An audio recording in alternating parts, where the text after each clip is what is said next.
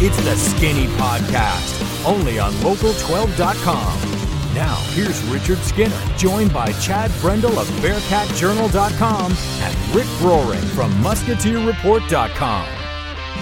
Welcome into this edition of the Skinny Podcast. It's the college basketball edition, sponsored by Joseph Infinity of Cincinnati. I'm Richard Skinner, Local12.com digital sports columnist and editor, with Chad Brendel from Bearcat Journal and Rick Roaring from Musketeer Report. Before we get going with the podcast, fellas, you guys got a special announcement for each one of your sites.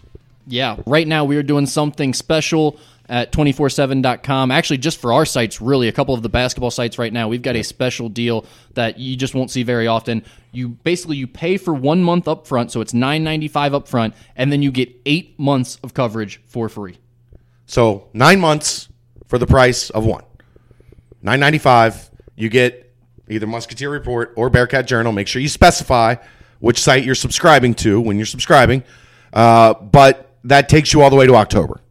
And that's ridiculous. And I just want to remind people, everybody thinks of these as just simply recruiting sites. And let's face it, the day and age of Twitter, you can get a lot of recruiting news. You may not get all the inside stuff that you guys can get, but you guys are way more than that. Yeah, I would say that's probably the smallest part of what I do at this point. It's a lot more. The reason people subscribe are a lot more about the podcast, the breakdowns, just the message board conversation we have, where not just me, but we've got like 4 or 5 other guys that are putting all types of interesting analysis out there on the message board consistently, and guys who used to cover the team and now are lawyers that still come back in and just like writing stuff up and doing research. So there's all types of good stuff, and I think a lot of people are shocked when they get inside to see what it actually is. So if you enjoy our stuff, you enjoy the tweets, you enjoy the podcast, you've been thinking about checking it out, this is the time to do it, because honestly, I don't know that this will happen again. And this was a football deal. The football sites are running it for 5 months for the price of one.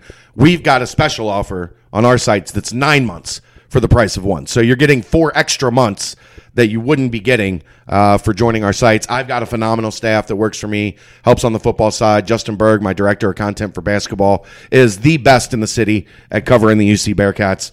So inside information, you get a ton of stuff, and you get first dibs on this here podcast. There you go. That's free, but we put it on our sites as well, and you can talk about us. The Xavier fans like to go on Rick's site and talk about me. UC fans like to go on my site and talk about Rick. More so the latter than the former. And rightfully so. Nobody likes All right, Rick. it's pretty simple. BearcatJournal.com, Musketeer Report. We got a lot of ground to cover on this edition of the podcast. A day late, and that's on me. I'll take the hit for that. But Wait, but I'll keep taking the hit for that. Rick, was he or was he not a day late because he was detained in Lawrence, Kansas, Teaching free throw shooting for attacking the Kansas players' dorms to teach them how to shoot free throws? So this is what we're going to do first, huh? Yeah, I forgot about that. That is the best. That is truly the best. Someone's probably listened to this podcast and said, "Hey, I guess he can coach free throw shooting. I think I'll go try to do that." I'll be honest. I'm a little bit stunned this didn't happen to the Xavier fan base. Like, as bad as I think, but they don't have like a dorm. As bad as I think they are, they're about smarter it, than that. They're not as bad as Kansas fans. Correct. Apparently. Holy Correct. cow! I mean, all he had to do was just send a note to Bill Self and tell him, run them till they're tired and then shoot, right? I mean, it's that easy. I came up with a new tagline for the show. What's that? Free throw shooting doctors? Just 3 guys trying to change the world, one tired practice free throw at a time. I love it. I think it's a great concept. I think it's an absolute great concept. Because people have been chirping at us. Oh, I saw. The minute that this happened, people started chirping at us that it was potentially us. I pointed the finger at you because I knew where I was, and I had just gotten off the phone with him, so... You were detained in a Lawrence, Kansas jail. There is that. Thanks for the bail, guy. By the way, guys. Which, by the way, not everyone's on Twitter, so we probably should explain. Yes, Basically, what happened is Kansas lost to Oklahoma. Their big man was sent to the line, I think, for 8 free throws, went 1 of 8, 0 of 6 down the stretch when the game was on the line. Including 3 one-and-ones. Yeah, and so they lost the game because of it. And so some yahoo showed up at the dorm multiple times throughout the next day trying to offer him free throw. Well, teach you free throws, man. I should say an unnamed player. Yes. The cops didn't specify who he was trying to teach. I can't imagine who it was. Come out of your room. I'm going to teach you free throws, man. Come on now. Coach Bill! Gotta shoot them when you're tired. Coach Bill, you gotta make them run first. They ain't tired when you're shooting them. It ain't simulating the game. Coach Bill! Now, I will tell you what else Coach Bill could have done, as you know. You could have him taken him out out of the game He and gone said- he offense, admitted, defense. But I'll give Yeah, him credit. I He know. admitted afterwards I Right. should have taken him out. Right. But at the same time, you're like, all right, he can't miss this many in a row, can he? Well, it's a confidence thing for the Correct. kid. You're going to say, Right. hey, I count. I know Right. you got the next Right. one. You want to Right. build his confidence up. And again, fans get so worried, and I'm not saying this is the case, but fans get so worried about winning regular season games. Every single one. And I get that's a big one. Yeah, but this is Kansas, who has never lost their conference in 100 million years. So I think they have this year. I think they have a little bit of wiggle room there. You've built up some cachet, don't you think? Yeah. Don't you think Bill Self's built up just a little bit as a coach too? Just a little. But maybe he's never repped free throws. I don't know. Have you been into Kansas practice? Xavier didn't do it until we started talking about it. And now look at him. They are money at the line. UC started it, and they're better now. Better, but we need to work on them a little bit too. They got to get more tired. They're doing it in the middle of practice. They got to do it at the end. Instead of an extra defensive drill, let's get some free throw shooting. Can we pause real quick? We can. Monumental moment in this podcast. Groundbreaking. Out of all the dings and all the cough drop I've ever seen him take on a podcast, Chad just popped a cough drop. He did. He usually has them stacked up. He has some Ricolas usually stacked up, but I've never seen him take them. He has them there just in case. But can you confirm or deny? I usually have one. I just put it in before I come in, and I get the so this isn't going to help at all, is what you're telling No, us. Gotcha, okay. No. The fact that and the fact that it's a Luden's cherry, which is basically just a cherry lifesaver, for goodness sakes. Pretty much, yeah. I mean... Yeah, actually, you got any more of those? Yeah, those are good, though. Those are pretty tasty. He's reaching right into his pocket for him, for goodness sakes. Oh, and that's a Halls. That's not a Luden's. Yeah. All right, let's talk about UC and their win on Wednesday against Temple. Certainly the first time around in Philadelphia. Weird environment, obviously. There was a snowstorm, not much of a crowd. UC didn't play very well offensively, all those things. But I'll tell you what, at home right now, man, they're just boat racing people. It doesn't matter who it is. The friendly confines of BB&T Arena. They're loving it. Are very nice to this Bearcat team. And I've heard, are they going to try to stop construction on the renovation? They're just moving. Yeah. Just moving permanently? Defensively at home, it is impressive to watch them because they just choke the life out of people. And they've done it to everybody that's come in there. Yeah, I mean, even Mississippi State, that was a SMU. Yeah, a defensive win. Yeah, I mean you just don't get any airspace at all when you come in to BB&T Arena and play the Bearcats. I'll ask you how much, because the environment there, it seems like, has been pretty good because the crowd. Don't tell John Rothstein that. It hasn't, like, part of it. The student section's not huge, right? So you don't get like the rowdy, like, when Xavier's at home or when UC's at Fifth Third Arena, and you've got the large student sections that are going wild. But you don't necessarily get that. Know if you could anticipate that. No, I don't think you could. I don't think it's been bad by any stretch. Like, I don't get the whole, like, people are sitting on their hands. My question is, what's leading to maybe an intensity level that's leading to a defensive performance like that? It seems like night after night at home. I just think it's it's an old team, and they know. They communicate really well, and defensively, they're very locked in right now. I think that also has something to do with why hasn't the crowd been overly fired up at BB&T Arena? Because they're watching the American. There's that. They're watching teams that want to play in the 60s and 50s. That's why. And also because UC is beating the hell out of teams there. The games aren't close. Right. There hasn't, like, the most rowdy that place has been was probably Wednesday night when they hit that spurt to get it to 30. Right. And Gary Clark had a massive dunk and Temple caught a timeout, and it was 60-30. And the place was going wild because of, the way Gary was playing. But we haven't seen a media member do this obvious of PR since Jeff Goodman released the fact that Chris Mack got a $4 million offer from Georgetown. For John Rothstein to go on halftime and say that UC's chances of winning the American Conference hinge on whether or not more students show up to BB&T Arena for games and calling the place a library is an absolute joke. And I'll say it's one thing to tweet something out that a coach hands you and wants you to put out because, let's be honest, every media member does that covering college basketball. To go on TV and actually make that your analysis during a halftime show is bonkers. Shows when they do Cincinnati games and John's on there, the entire panel just, like, shuts him out from talking about UC. Do you blame them? No. They're just like, yeah, okay, John, great, shut up. They were all clowning him for that take because they knew exactly what it was. Yeah. I mean, he talks to Mick and Savino, and he's going to say whatever they tell him to say, essentially. I don't think it's been bad, but I also don't think there's been a whole lot of opportunity for the place to go crazy. There hasn't been a game there this year that's like coming down to the wire in the final 5 minutes. I'm trying to look at it. That's when it gets loud. Is Mississippi State the closest? I think so, and that was a double-digit game the entire time. 15 was the final margin. So yes, that was the closest home game so far. So what do you? go. What are people getting fired up about? And look, students don't know who Houston is. Some do, but the casual student doesn't know who Houston is, and that's the next big home game. UCF isn't as big as it maybe could have been. I do think you'll have a great turnout student-wise. SMU was a great turnout, right? And they fan-wise, dog crap out of them. When they play Wichita, you will have a good environment for the game that really matters the most on your schedule at home left, and that's Wichita, right? Yeah, I mean, there was 9,000 people there against Temple. Yeah, I think officially listed, 99, but yeah. 89. Yeah, I'm sorry, 89. There was 9,000 people there. The place was full. There just wasn't a whole lot to get fired up about when you beat a team like they beat them. Right. I think it's silly, for goodness sakes. And I do think, like I said, when they play Wichita, when people know what that game means and the students know what that game means, and a chance to maybe at that point put Wichita away. Yeah. I mean, in theory, you could be 3 up.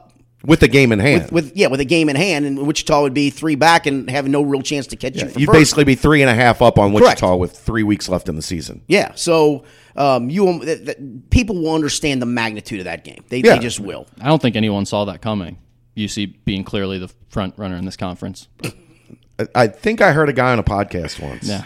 I don't know. Must have been an idiot. I thought Wichita had a chance to win a national championship. That's all I know. Best backcourt in the country. That's what I was need told. to start talking I was told about that back in Final 14. Was it November? Late November? I was told that. I think. Oh, I think it was September. We started Might have hearing they been should be September. talked about as a national championship contender. Might have July. Yeah. Man, maybe it was early. Yeah, for Last sure. March For sure. All right. I'll touch on the UConn stuff after I get to the Xavier stuff. I mean, we didn't. Can we talk? Yeah, we can talk about the game. I'm sorry. Go ahead. It is because it was kind of a garden variety win. It feels like, right? It does feel like that. Gary Clark got a double-double. 3 other guys got in double figures. Got a few of the bench guys some minutes. Took care of the ball and defended their ass off. 4 double-doubles. 4 double-doubles in a row for Gary Clark.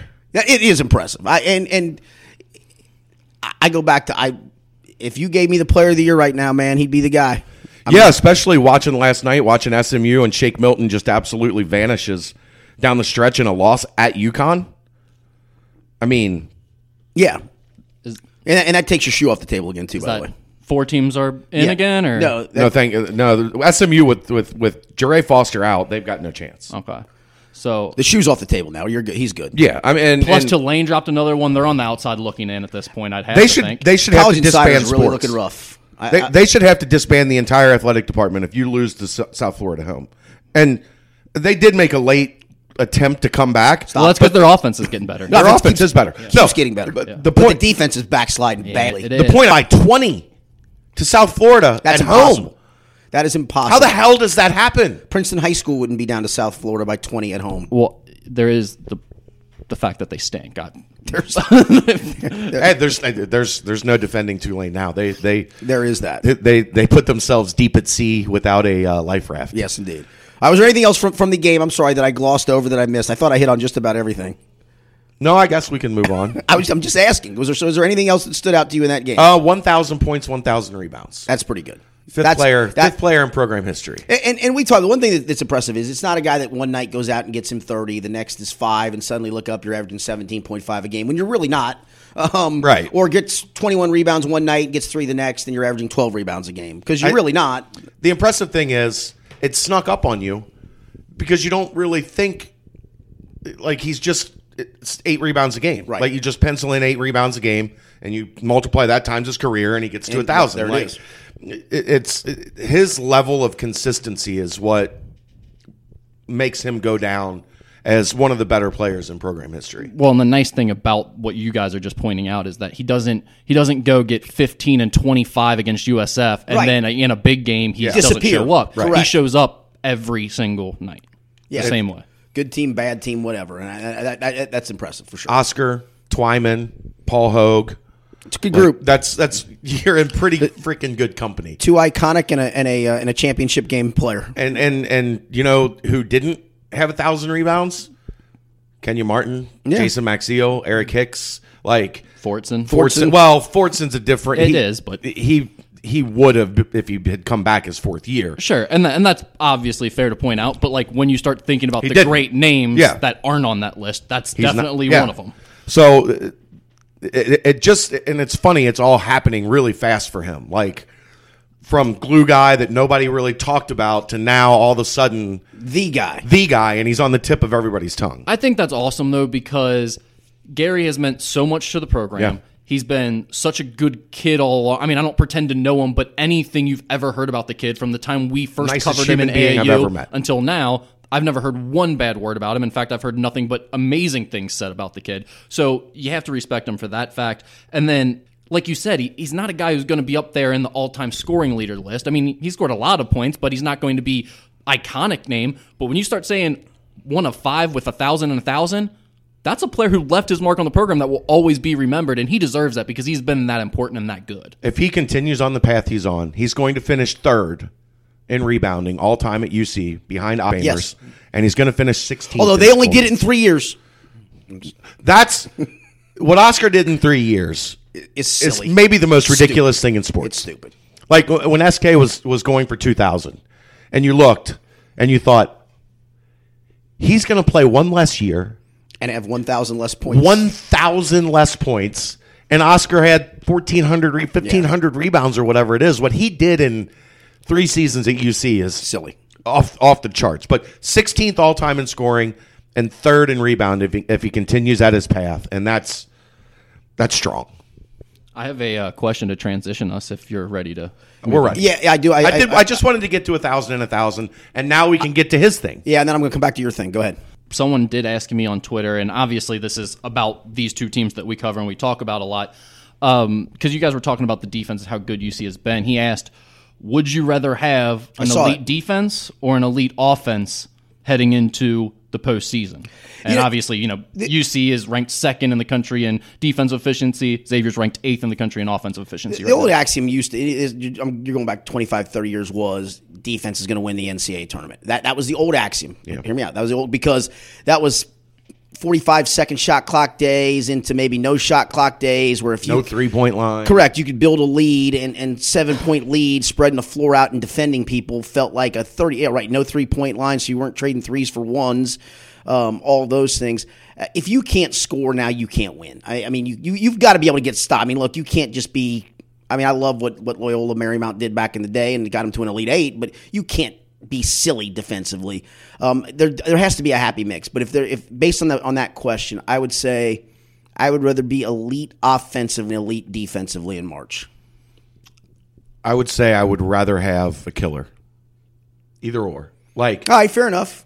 If I've got Trayvon Blewett, this guy's taking that guy out, or vice versa. This guy's getting me buckets. Not even defense. I'm just talking offense. Oh, okay. I just want a guy that I know at the end of the game I can put the ball in his hands, and the odds are I'm going to win. If I'm elite defensively, I can make that work. If I'm elite offensively, I can make that work. Rick, but give me a killer. It does feel like in the NCAA tournament, in the last 5 minutes of games, I mean, that's exactly what it does come down to, is that guy is going to either get a bucket or they're so freaked out he's going to create for somebody or he's going to the line. And you see him run the sets over and over and over for that guy. So with that being said, how do you feel about this Villanova team? It's interesting about them. The more I look at their resume, I still think they're the best team in the country, but I don't feel as strong about them in March, if that makes any sense. I mean, they've been amazing on both ends of the court. I mean, just absolutely dominant, even better than the year they won the national title. Who's their really. Killer? That would be my question if that's the thing you're going on. Yeah, and that's what I'm getting at. Like, I don't know. Like, Jalen Brunson's not a killer, but if you gave me the ball in his hands in the last 5 minutes and said, I would feel pretty good. And say, we're down 1, get me 1, set me up 1, or I'm up 3 and get us a good shot, get us the best shot, I'd feel great. Yeah. Yeah, I mean, he's a guy who averages, 18, 19 a game, so right. It's not like he doesn't and score. It feels very efficient, too. Oh, it's extraordinarily efficient, and he's obviously a great distributor, and he'll be a point guard at the next level that distributes and not as much of a scorer. I always worry about having a guy who's 6 foot or right around there as kind of your best guy, because unless his name's Kemba Walker or Shabazz Napier. Well, yeah, but yeah, because maybe there's that guy on the other team who's 6'5" and is a defensive stopper and just takes that guy out, and suddenly, oh crap, I don't have. Now they have options 2, 3, whatever, but he is the guy in the last 5 minutes. He's the one that needs to create for them, and he's been capable of doing it. He has. I want that guy. I know I can put the ball in his hands in the final 5 minutes. As long as I'm a lead on one end, and I've got that guy, I Yeah. feel pretty good about rolling the dice. So if I'm Xavier, I feel great.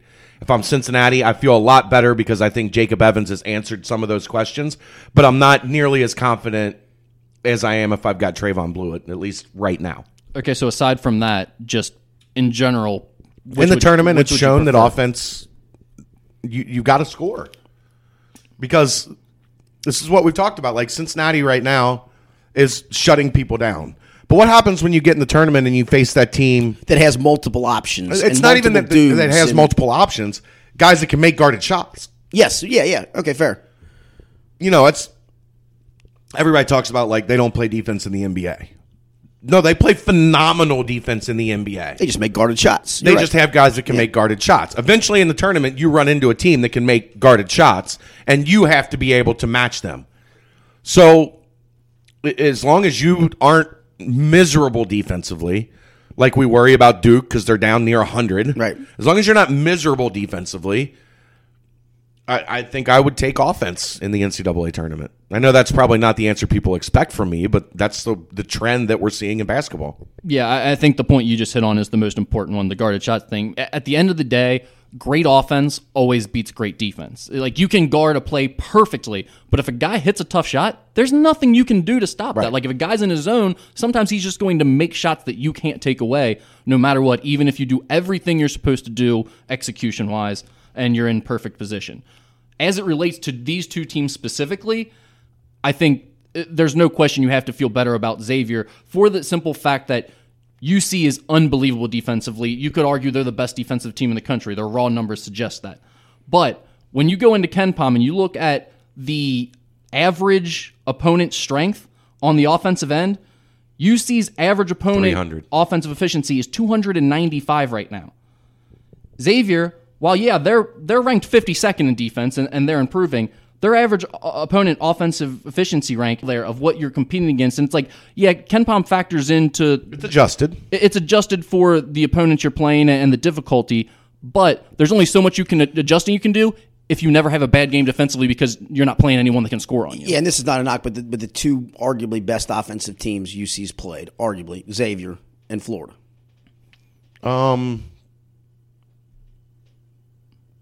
I think where's SMU and UCLA in offensive efficiency? Florida is ranked 20th in offensive efficiency. SMU, we got to scroll down a little bit. 41st. SMU's 41st. Yeah, they're 41st. They're dropping because of Where in the Foster world is being out. UCLA? UCLA's 35th. I would have thought they'd have been higher than that. I watched a little bit of them last night before I went to bed. Yeah. It's Not not, easy. feeling as good about that, are you? But Florida, they shut down for the most and part. they did. Until And the again, end. I'm not trying to knock that, but again, the two best. Let's just Xavier blitzed them. two best offensive teams they there's played no are the question. two losses. Yeah, right? there's no question. Xavier blitzed them. Yeah. I think they did a good job defending Florida. That's a game they should have won if they don't turn it over 21 times. Yeah, no. But I'm just the point being Yeah. made is the two best offensive teams Yeah. are the two losses. I think the answer, at least in this room, is unanimously offense. Well, and I'll give you an example. And I'm not going to take away from what Tony Bennett's done at Virginia and what he did at Washington State. The man's got a plan. It works. It's he's at two programs that the expectation levels aren't off the charts. So what he's done is really 42nd in offense. And it goes to the point of if you gave me Virginia versus the field right now, I'd feel I wouldn't even give myself a chance. No. I mean, I just wouldn't. And if that's the number one seed whose quadrant you're in as a 2 or a 3 You're or 4, going- you're going, good. yes. Got a shot. Yep, Yes, got a shot. that's exactly what we were hoping for. Yep, got a shot. All right, I want to get back to UC and their upcoming game in a minute, but let's touch on the most recent Xavier game, the win over Marquette. Some quick takeaways from you. I thought the biggest takeaway, obviously, you got Trayvon scoring 2,000 points, and that was cool and everything. But this didn't feel like the same as Chris Mack's win, where it's time to reflect on him because we're going to have a lot of reflecting to do on Trayvon's career here later in this season. I mean, would Senior imagine. Day obviously is the one that you're going to. Senior Day, Same and then for Gary Clark. I mean, the Senior Day is the one you kind of have the reflective moments. and then whenever their career actually comes to an end. But he's just got so much sort of story left to write here at Xavier that it didn't even really faze me as much. The bigger thing from that game and the thing I wrote about was you just saw the future of this team and how different it could look as soon as next season because Najee Marshall and Quentin Gooden and Kaiser Gates and Tyreek Jones and Paul Scruggs all getting out there on the floor together at different times and playing different combinations of that. Xavier actually looked pretty good defensively against a team that ranks top 10 in the country on offense. And Quentin Gooden gave them some offense, and Najee Marshall is going to continue to give them some offense. So you turn yourself around a little bit defensively, but you still have the potential of some offensive guys on the floor. Yeah, those guys are talented. They can't shoot the ball from the outside at all. Najee's been better than expected. He's shooting over, I think he's about 35% now. But yeah, you're absolutely right that Quentin just had a game after having some really poor games in terms of not just missing shots, but turning the ball over from out of nowhere, which hadn't been a problem for him all year to this point. He turned it around and played like a completely new player, was aggressive going to the rim, dunked a few times. He had an impressive game and hit three threes. Three threes, yeah, 3 of 3. I don't think we'll see that too often, but... No, but let's say... The interesting thing is you could see their numbers flip in terms of efficiency. Like they could, with that group, and I think this is what Chris recruited towards, they could be one of the elite defensive teams in the country with Gooden and Scruggs and Najee. But drop a little bit offensively because they don't have the spacing, the perimeter shooting that they've had in these past 4 or 5 years. I think they'll be a lot better defensively. My inkling is, regardless of who they have on their team, Chris Mack's teams are never going to be like top 10, top 15 defensively. But they'll be up there quite a bit higher. And a big reason for that is I think you can manipulate these Ken Pom numbers a little bit in terms of what tempo you're playing at and what style you're playing at. If you choke it out and really micromanage possessions and don't run up and down the court and let your kids make mistakes, you're going to look really efficient defensively because you're not having near as many opportunities where teams are running transition on you, getting easy buckets. You're setting your defense a lot more often. The other part, though, too, is if you've got a little more athleticism on the floor, you can create some live ball turnovers and also create offense for you, Well, too. Xavier will never do that. They'll always be last because of the pack line defense. I know they go pack line, but you've got some athletes on the floor, though, with some pretty good quickness that can get you a passing lane or two here and there. I agree with you, Skinny, but it is their system to never get in a passing lane, and they rank dead last in turnovers almost every year. So I just do not see that changing. All right, Quentin Gooden, you guys have both thought is a better shooter than what he's shown, right? I mean, I don't necessarily believe that. Okay, I don't think he's a good shooter at all. I think now then what he has shown is my point. Better than. And I'm not talking about finishing layup. I'm talking about as a jump shooter. As a jump shooter, better than 3 for 26. Yeah. He was due to hit a couple, but like in terms of him ever being a guy who shoots 33% or better, I don't know that that'll ever happen. All right, is he capable though of sticking? Based on the other night, sticking a kick out wide open when teams are sagging off and not guarding him. Let's say if he starts doing that consistently, I'm not talking about making 3 of 3 every game. 2 of 5, whatever, 1 of 3, whatever, a big one when you need it and he's wide open. If he's capable of doing that, how much better does that offense become? In next year or this team? I'm talking about this year. I don't think it matters. That's not a shot you're ever going to ask him to shoot. I mean, it doesn't stretch the defense out more. They still don't care if he makes a couple every now and then. They're still and he still gets where he wants to go. Every team in the country wants Quentin Gooden to beat them by shooting threes. So even if he makes a couple more, like Xavier doesn't want to shoot in that shots, the other team does. It really isn't going to change their offense. If he's shooting that shot, Trayvon and JP aren't. Good point. And I'll take those chances all day. Let me just tell you one shot I don't want to see JP take again is a 35-foot straightaway 3. It got the bottom of the net. I'm going to give him credit. Low.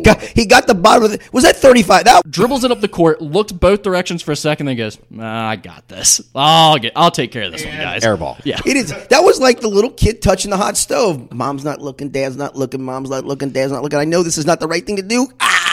Except for the fact that everyone was looking. Everyone was looking. His coach, his 2 point guards, everyone in the arena. It was like the audible, okay. It wasn't even a groan like, oh, you idiot. It was like, we knew that was coming.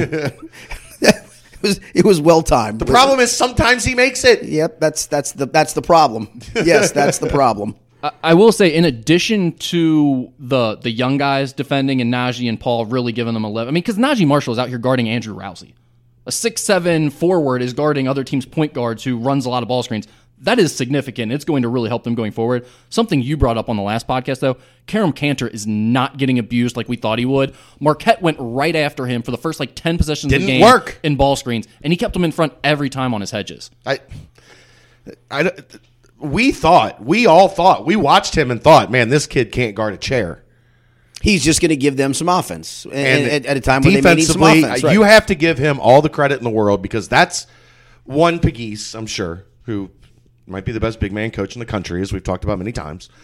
And 2, you have to give him credit for taking that serious because I'm sure Mac at some point pulled him aside and said, look, son, We know you're going to score. I can't give you more minutes until you do this. I'm going to need you to defend. And the kid took it to heart, and he has not been abused. Teams have not been able to take advantage of him.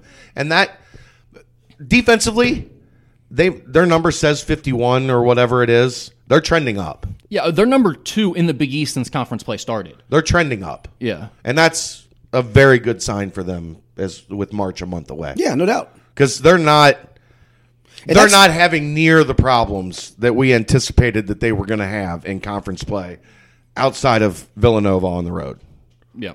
Teams are not abusing them defense. I mean, there's been a couple early in the conference, but we're not looking at their scores anymore where the opponents are scoring 86. Really, or 92. It's the early Marquette game. Marquette got them a little bit at Marquette, even though they won the game, and Xavier scored a ton of points as well. Villanova crushed them, and then St. John's got them. But even factoring in that St. John's game, which was over the last 4 games, they're holding teams well under a point per possession, which if this team holds anyone under a point possession, they're winning. 0.99. Yeah, you're they're good. winning. Yeah. Speaking of St. John's, that's next on the schedule, and it is in the bandbox in Carnesecca Hall. Is it a danger spot, or do you feel like they're playing well enough, consistently enough right now to overcome whatever adversity they might face on Saturday? They're on such a roll that I'm tempted to say Xavier wins this game, but I've had this penciled in as a loss most of the season. The one thing is, like, St. John's cannot win a game. They cannot figure out how to come away with a win, no matter how well they play, no matter how close they are at the end. Some would think that may be a coaching issue. I'm not saying I'm one of them, but some people would say. But He's no Kevin Ollie. Knew that was coming. He's on his way. He's on his way. He just isn't landing as good of recruits, apparently. Yeah, we're going to get to that in a minute, too. But Got a lot to talk about. Yeah. So we can pretty much move on, but I do think that's going to be a really difficult game for them, and they're coming off a long layoff, so I think that might be one they drop. Yeah. All right, and next up for UC is Memphis at Memphis on Saturday. They have certainly, I think, to some degree, from a performance standpoint, overachieved. Tubby Smith pulled a Richard Skinner in the locker room after the UC game and lost his mind for like 45 minutes. Coaches. And they're 4 2 cents. Now, here's the funny thing. And this is inside information on this here podcast. I like it.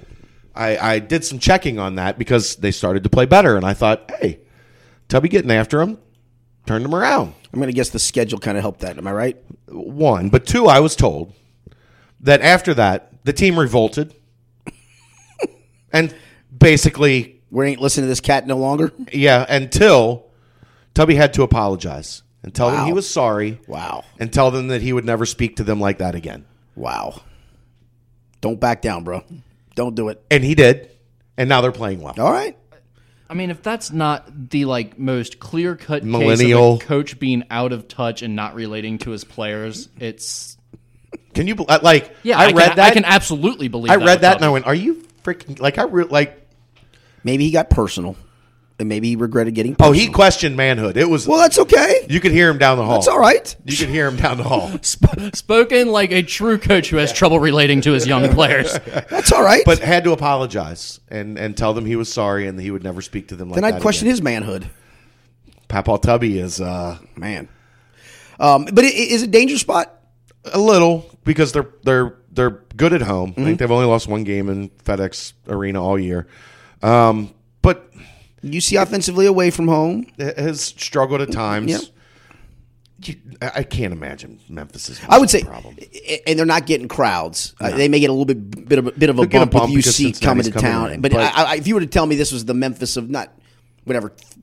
Of vintage enough where the fans really cared about that 4 years team. ago, 5 years ago, and an undefeated number 1 team in the league, is coming in. top 10 team in the nation is that coming place in. Would be 18,000. Yes, would be rabid. Here's the reality of the situation. UC, I'll set the line at 17.5, and both of you will not be tempted to take the under. I would be tempted to take the under. The under, you mean, are the points? No, the points. I mean, under the 17.5 line. I'm not saying over/under as like the actual. I might take Memphis in the points. I would absolutely take Memphis in the points. Oh, I would. 17.5? Yeah. 12-pack. Okay. You and me. Okay. All right, good deal. I'm good. 17.5. You would give me 7.5. I would take Cincinnati in 7.5 without question. No, I think it ends up I'm being, getting Memphis in 17.5, correct? Yes. Okay, I'm just making sure of that. Yeah. You don't think UC will win by more than 17.5? No, I do not. Okay. No, I do not. I think this one ends up in the 12 to 15 range, probably. I'll go 61-53. Of course, I've been thinking that at home games, and they keep winning by 30. Good point. So good point. But they're still good. They're not as good. They're not as suffocating, not as dominant on the road, because offensively they're quite a bit better. A very comfortable 61-53 wins. What I'm going with. Okay. All right, 12-pack on the line. All right. I like that. All right. Houston after that, which we'll talk. On Sunday. Yeah, we're going to talk about that on Sunday. That's why I was going to save it for then. All right, I do want to do this. All right, if you had one player from each team you could poach, if you could poach one player from Chad, you poach one player from Xavier, and Rick, you could poach one player from UC. Right now, the waiver wire was open. They put everybody on waivers, trying to clear them through, and you plucked the guy off the waiver wire to help either team out come March. Who would it be?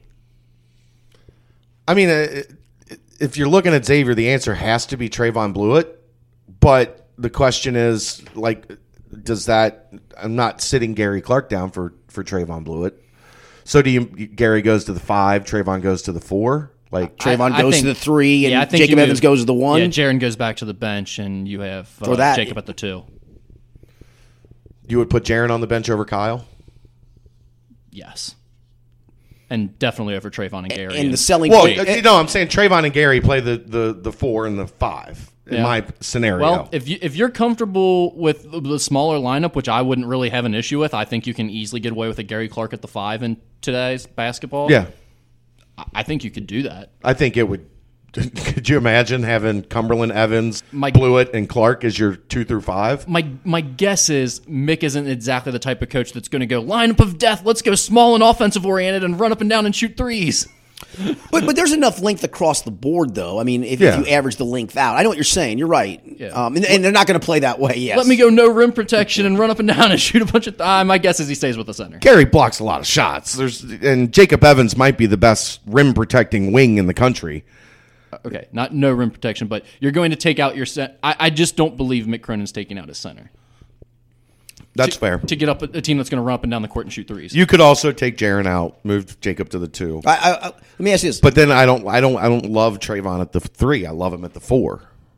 He's done pretty well at the 3 this year. Yeah, I'm not saying he's bad at it. He's been more inconsistent at the 3 than I think he has. Your choice is an obvious one, but what would Quentin Gooden give UC? I don't think much more than they're getting. Okay. Quentin Gooden from the other night, maybe, because but for the most part, he's been passing, not putting up a great deal of points. He's bigger and more physical, which would change some things because UC's 2 point guards are small.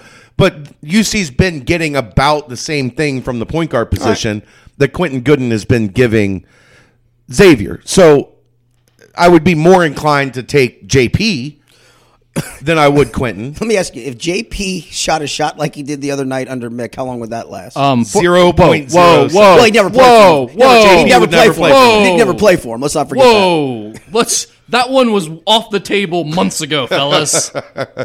That's true. This is hypothetical. I can't even believe you guys would bring that up. The audacity to think that JP McKeon might play for a Mick Cronin coach. We're going all the way hypothetical here, bro. We're going way up on it. Clearly. Okay. All right. Your choice. Who would you take? It's got to be Jacob Evans. Xavier could use a wing stopper on the defensive end. Najee Marshall is developing. He's looking great. He could be that guy in the future. But right now, Jacob Evans is that guy. He'd be another scorer to add to the mix, so it's not like you're losing anything there by any stretch of the imagination. And he also gives you a ball handler, which Xavier has struggled at times randomly with point guard play and turnovers. Not that they need to replace a point guard. They don't need him to play the point. But get another guy who makes really good decisions, put the ball in his hands a little more often at the end of the games. Maybe you don't have JP doing 2 wild things at the end of a game. And as much, I always feel like Xavier runs a lot of downhill stuff too. As much downhill stuff for him. Yeah, I think they could get him going really well with their. They have a little more pace and running the ball screen stuff that they run. I think they could get him going too. So I think he would fit in really well with the Xavier team, obviously. But to do that, you'd have to do what we were just talking about on the UC side. You'd have to move Trayvon down to the 4, which isn't really a problem. They've already done that, put in Najee Marshall into the lineup. So it's not a huge issue, but I think that's what would happen. Najee back to the bench. All right, there we go. All right, let's touch on UConn. I've got something for next show. Okay. I like it. Well, this is a good time to bring it up. But just to think about it as we head towards the next show, this has been an interesting conversation that's going on in the UC land right now. MVP of this team, Jacob or Gary? Gary. Oh, next show. My bad. Next show. We'll edit that part out. Next show. Edit next that show. out. Yeah. Next show. Now let's touch on your favorite team and your favorite coach, UConn, and Kevin Ollie apparently under NCAA investigation. Someone ratted them out. UConn. I'm guessing it's someone that wants to get rid of Kevin Ollie very badly, very quickly. Yes. Has to be. UConn released a statement today that the NCAA was investigating and they were cooperating fully, like hand in the cookie jar. 1,000% UConn turned themselves in. You won't convince me otherwise. How many coaches at that level in today's day and age don't have a buyout in their contract? That was something I was really surprised to see. It's weird. He doesn't have a buyout. So if they want to get rid of him, they just have to pay him $3.5 million a year, which I think is what his contract is, for however 3 years that are left on it or 4 years that are left on it. So there's no way to get rid of him without firing him for just cause, basically. Yes, correct. And or you're going to buy him out for tens of millions of dollars at this point. And UConn doesn't have tens of millions of dollars because they play in the American. Right. Yeah, and so hence you're going to dig to try to get just cause on him. And according to the New Haven Register, it says some of the investigation, if not all, involves areas of recruiting. So, shocker. Yeah, right. I mean, so it does feel like your guy is trying to get shoved very hard without a paycheck coming out the door. It has to be. I mean, is there anyone in the country or the American Conference who's been worried about UConn's recruiting? No one's saying like, oh man, they're just killing it. They're really screwing us out there with all these recruits they're landing. Don't get me wrong. They've landed some guys. None of them have done anything there. Development has been the problem. Yeah, I'm not saying they haven't recruited, but no one has been sitting around the last 2 years going, you know who we really need to get out of this recruiting landscape? UConn. They're killing everybody. As I got a text message today, wait, LSU has Naz Reid, Darius Days, Emmett Williams, and Javonte Smart committed, and the NCAA is investigating UConn? You know the old story. The NCAA is so mad at Kentucky, it's going to slap Cleveland State with 2 years probation. I mean, that's my favorite. Will Wade really tearing it up on the recruiting trail. Yeah. But this, I mean, they're dying to get him out now. It's shocking after a big win like they had last night over SMU. Well, I think the ball was rolling straight downhill before that. SMU or no SMU, it was rolling quickly in his direction. For goodness sakes, I'm not going to have to eat his shoes, so that's no, nice. You're not. You think whoever made that call to the FBI was like on the phone going, "Can I unsend that text or can I call the FBI back? We just beat SMU." No. I guarantee you they did not. They're 11-9. Yeah, I guarantee it. They did not. Let's touch on Kentucky quickly. They got a big game with West Virginia. Whatever chance to enhance a seed, they have a chance here, but it is a rough landing spot for them. Yeah, interesting. I've seen this bantied about some, so I had a friend that's an NBA scout. It was at UC's game on Wednesday night, so I asked about Kentucky, and he told me he believes, and there's a lot of people in basketball that believe Shea Alexander is the number 3 point guard on the board. Wow. What do you think? You agree? Well, I mean, I was trying to tell you last week that they had 3 guys that are in the lottery and 4 first-round draft picks, and you guys were telling me I was an idiot. I don't know that he ends up in the lottery. I think it's a poor point guard class, but you're leaving if you're the number 3 point guard. Oh, he's leaving without question. He's been the best player on their team probably this year. He's out of the one and done guys. He's been the most impressive. And we're going to find out how good he is in a lot of ways on Saturday. Against West Virginia. Yeah. You have to take care of the ball against West Virginia. I get that. I don't think one performance against a system defense like West Virginia's, where it's not usually just one guy. Like, it doesn't make or break you as a point guard, I don't think, to struggle against West Virginia. And it's not just one guy bringing the ball up against that pressure either. Well, that's my point. It's a team concept. Press. Yeah, it's not really like you're going one-on-one with a guy and you can't beat him, so therefore you're not good enough. And in the NBA, no one's running some type of system press at you that you're going to have that issue. So I don't think it makes or breaks him, but it's a big game for him. It's a time to show, like, if he can handle that pressure and push the ball through that press and keep attacking the way we've seen some other teams do against this West Virginia defense, UK can win this game. You made a great point on West Virginia the other night. You can't TCU. Yeah, you can't back it out. You can't beat the press and then reset. No, just go attack it. Go. Attack it because that demoralizes them. Yeah. Well, and if you don't, it doesn't punish them for pressing. Correct. You're just letting them completely off the hook for pressing all out. And TCU, they missed all types of layups. They threw the ball out on the baseline, just throwing it away because they were trying to play so fast. But every time they broke that press, they went straight to the rim. Not even late in the game when they had the lead did they start pulling it out and trying to run clock. They went straight to the rim. Missed layups, missed threes, missed dunks. throwing the ball out of bounds, whatever, they attacked, and that's what you have to do. And you know what that also does? Is that makes West Virginia have to play half-court offense. Yep. Yeah, right. I mean, they're because very, you're scoring, right. they've got to take it out. You get a chance to get back. They're very reliant on live ball stuff. If you watch some of the games where they have struggled, it has been when it has become them having to play half-court because they can't basketball. score right at all. This isn't. I wouldn't be shocked if Kentucky wins this game. It's going to be an uphill battle. I wouldn't either. But I wouldn't be shocked if Kentucky wins this game. I mean, it's strictly going to be a turnovers thing because if West Virginia does not get the turnovers, I'm telling you right now, this Kentucky team, we talk so much about the defense, and it's legit. But they've played to this point, they've played about 80% man-to-man, 20% zone. When they play zone, well, that was before that game. They played a lot more. They played about 31 possessions of the zone the other night against Mississippi State. Mississippi State only scored on 6 of those possessions, 6 of the 31. On those 6 possessions, they had 14 points, which means they were averaging under a half a point per possession against UK's zone. Yeah, they didn't shoot it well, but they also got 0 second chance stuff either. Right. So coming into that game, UK had played about 20% zone, 80% man-to-man. Man-to-man, pretty awful. Zone, they've held teams to about 0.78 points per possession, which is extraordinarily good and would be one of the best teams in the country. It's a limited sample size, but my guess is, look, you can't tell this team, like you said, you ain't going to make it easy on them. You can't just tell this team to quit developing defensively and not get any better and just be lazy and start playing a zone every game. You got to keep pushing them to be better individual defenders, but I have a feeling by the end of this year, when we get in the postseason, Cal's going to go to about 80-90% zone, and this UK team is going to be a lot tougher to score on. He does, but I think, and that's some of the regular season. Some of the regular season is you're still trying to completely figure it out, and as you mentioned, not allow them to get lazy and just go, all right, we're just going to play some zone tonight, of having some man-to-man concepts. But when push comes to shove, and if that's the defense that's getting you stops in the tournament, it is win or bust. Regular season, yeah, you're looking to win games, but you're also looking for some other things along the way to build upon, too. Well, especially if you're doing what Cal does at UK, which is this one-and-done, constant turnover, new team every year thing.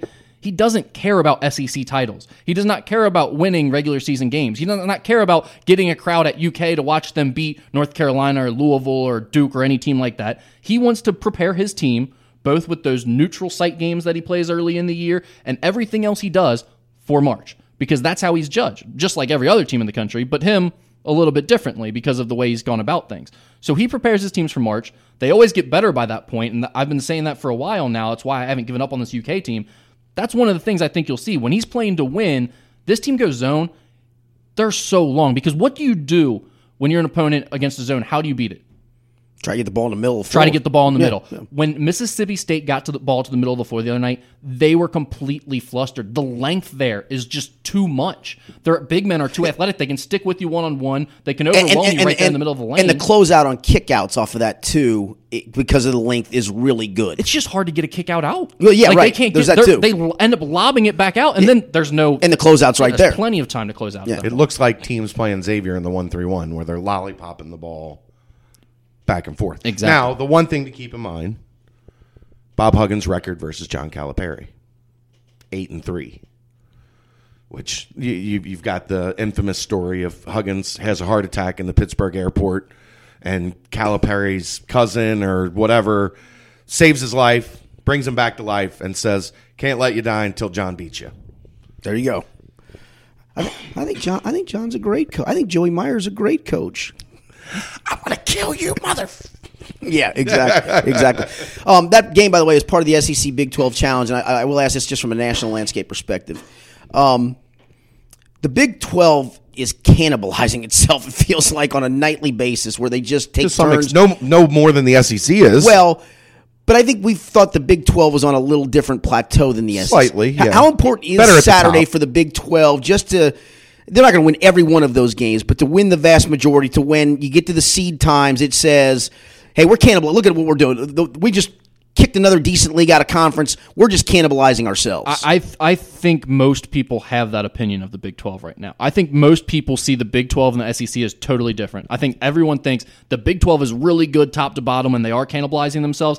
I think most people think the SEC, they're coming back down to earth. They aren't as good as they looked like they were early in the year when all those teams were ranked. So I do think this is big. I think if what you said happens and the Big 12 dominates this challenge, people will use that as fuel to just say, see, look, all those teams are really good. Now, the vice versa. They might get 8 teams in the tournament. Now, the vice versa to that is, though, let's just say the SEC wins the majority. I'm not going to give you the vast majority, but the majority of those Or games. a couple important ones. Or a couple important ones, like Kentucky going on the road and beating West Virginia.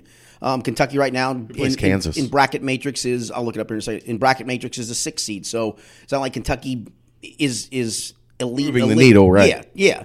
So I guess the flip side then is, what does that do to the Big 12? And then it goes back to cannibalizing itself, and you start looking at out of conference. You go, well, look, that league right there just beat up on them. So I can't give you a lot of credit for beating up on each other. I think it is important. Big perception weekend. Kansas is home against Texas A&M, and Oklahoma is at Alabama. So if those two games flip, who's got Florida? It helps the SEC. I'll look it up right now. Texas A&M might not make the tournament. They're not going to make the tournament. They have just they're fallen. 12-8 and 2-6, I believe. They're not making the tournament. No, I mean they'd have to go 10-0 stretch. Yeah, it's not good. Florida has Baylor at home. They should win that.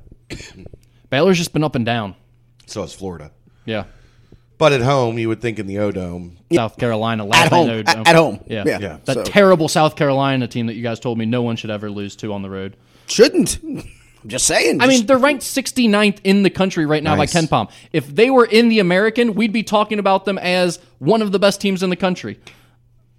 Go win a game like this. Go win more games. That's all I can tell you. Go win more games. I mean, I don't disagree with you. I just don't think it's a terrible loss on the road when you guys act like UK's done because they lost at South Carolina. Oh, see, now here comes the stretch. Done. I'll pull up the audio. No, I said they won't make the second weekend. I'll stand by the second Well, that weekend. was a different conversation, but you guys were crushing them, and the reason being that you can't lose to South Carolina at South Carolina, a top 75 team in the country. A Tier 1 win. But you got to Tier 1 loss. Yeah, in this case, Tier 1 loss. Yes, You got to win it for it to be a Tier 1. Exactly. That's the point. As we're doing this on a Friday, NKU plays Oakland. Big game. If NKU wins this game, and we'll talk in that terms because we get in trouble every time we do that. I know, but Oakland's buried though, right? If they win this game, Oakland's going to come off the mat and make this a fight. I'm not saying a word. I hate you for even bringing this topic up right now. It has no shelf life for the podcast. You're literally just doing this to make me a wreck for the next 6 hours. He does this every week about NKU, and it wrecks them every time it happens. Why would you say that? All right, then I'll ask you this. How much is Tyler Sharp's performance of late helping NKU, and how much does that help their upside? You've got him rattled. Now he can't even answer a legit question. Well, it's because I don't think I don't necessarily agree how much he's helped him. I'll be honest. I don't know. I think their shooting guard position is an interesting spot going forward.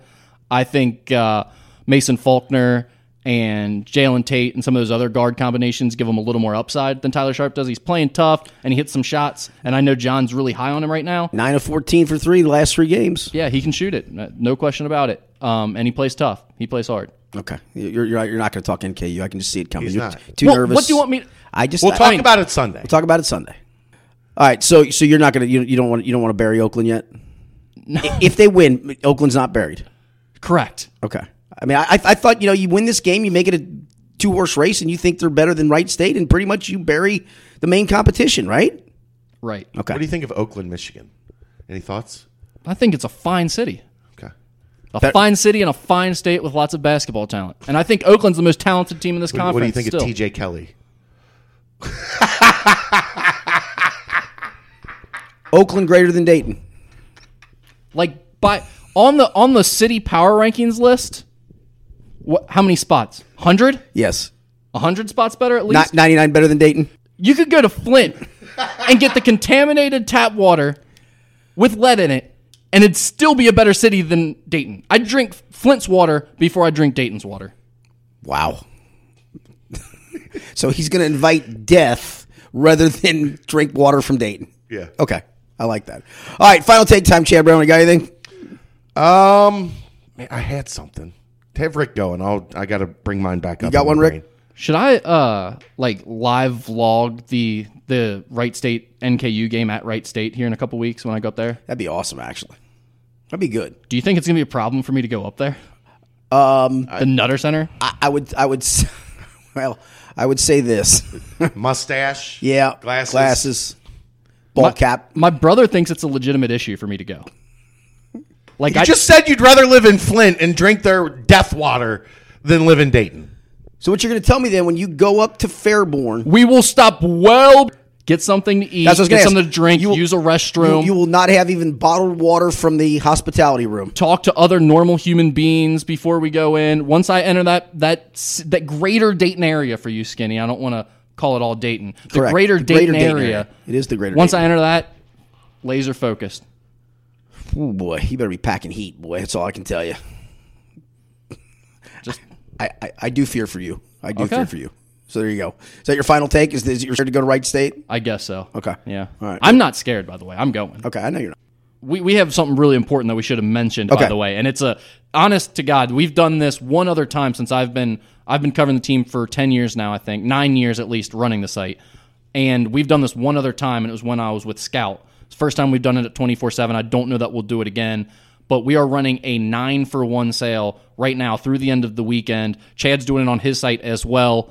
Buy 1 month for $10, get 9 months of the site. Right. So, And I would tell you, these two guys do great work, and it's a premium site. And My staff does great work. But you run it. But the point being is, it is premium content that if you are a deep seated fan of both teams and or the other team, and you just want to read something and get mad because Rick wrote something that you're like, that's not true, and Chad writes something, it is good work, and again, it's a premium site for a reason. and Skinny, you can even back us up on this. I think the comment we get most often when someone signs up for the site was, I waited forever because I just thought anytime a kid commits on the recruiting trail, I'll get that information a day or two later for free online. And then when I signed up for the site, I realized it has nothing to do with your recruiting information that came out a couple days early. That used to, because that's what it was. I mean, 15 years ago, that's what those sites were. Yeah. Correct. That's what those sites were. And now that almost has no bearing on what I do with my. I mean, I do very little recruiting stuff in terms of like during the season and everything like that. Correct. We have plenty of information out there. But you do a lot of breakdown stuff. It's much more about the elevated conversation of college basketball. You just really can't get it for your specific team anywhere else other than our sites right Correct. now. And you guys do. You do a little more football with visits and stuff and guys who are showing interest. Yeah. And I've that's got a big football part of recruiting guy, right. Shane Kenny, right. that does a great job. And that's a little bit more a part of the football landscape because you have more Correct. commitments. You have 25 spots every year to go through. And we're getting ready for signing day and shifting some focus to 2019 recruiting class. But you're still getting the best football and basketball coverage for the teams. And that's what I think differentiates us from a lot of sites is the team coverage, the day-to-day team coverage is the best you're going to find in the city. There you go. So for the price of a lunch right now, you go out and buy lunch. You just skip it today. Don't eat. Brown bag it. No, just lose a few inches off your waist. All right, I just like it. Little fasting, and pay for it. And if you sign up right now, you're going to get coverage through the rest of the regular season, conference season, through the tournament with both. Are you going to the American tournament this year? No, I'm probably going to have. He'll still have exclusive. Issues. He'll still have exclusive coverage during the conference tournament and the NCAA tournament. Then you'll have spring and summer recruiting months, all those important dates. Then you'll have right leading up to the season, and your subscription. You get to October. Yeah, your subscription From now to will come up at October the for beginning. And I $10. guess what happens in October? Basketball season Starts again. Right. And we'll be back in this damn room dealing with the three of each other. Yeah. But you'll get a great feel for exactly how the site is Yes. at its best during the middle of the season and when it's at the off season. And both teams right now, you're going to want to follow from now to the end of the season. No doubt. And this No deal doubt. ends Monday. So act fast. Get on it. And there's also, maybe some interesting information come at the end of this year that you're going to be interested in with Louisville's job opening and things like that. We'll both have an eye on that. There you go. BearcatJournal.com. MusketeerReport.com. It's pretty simple. Boys, appreciate it much. Appreciate you, sir. All right, Thank you. we'll be back on Sunday. This has been the Skinny Podcast, the College Basketball Edition, sponsored by Joseph Infinity of Cincinnati. For Chad Brendel and Rick Roaring, I'm Richard Skinner. Have a great weekend.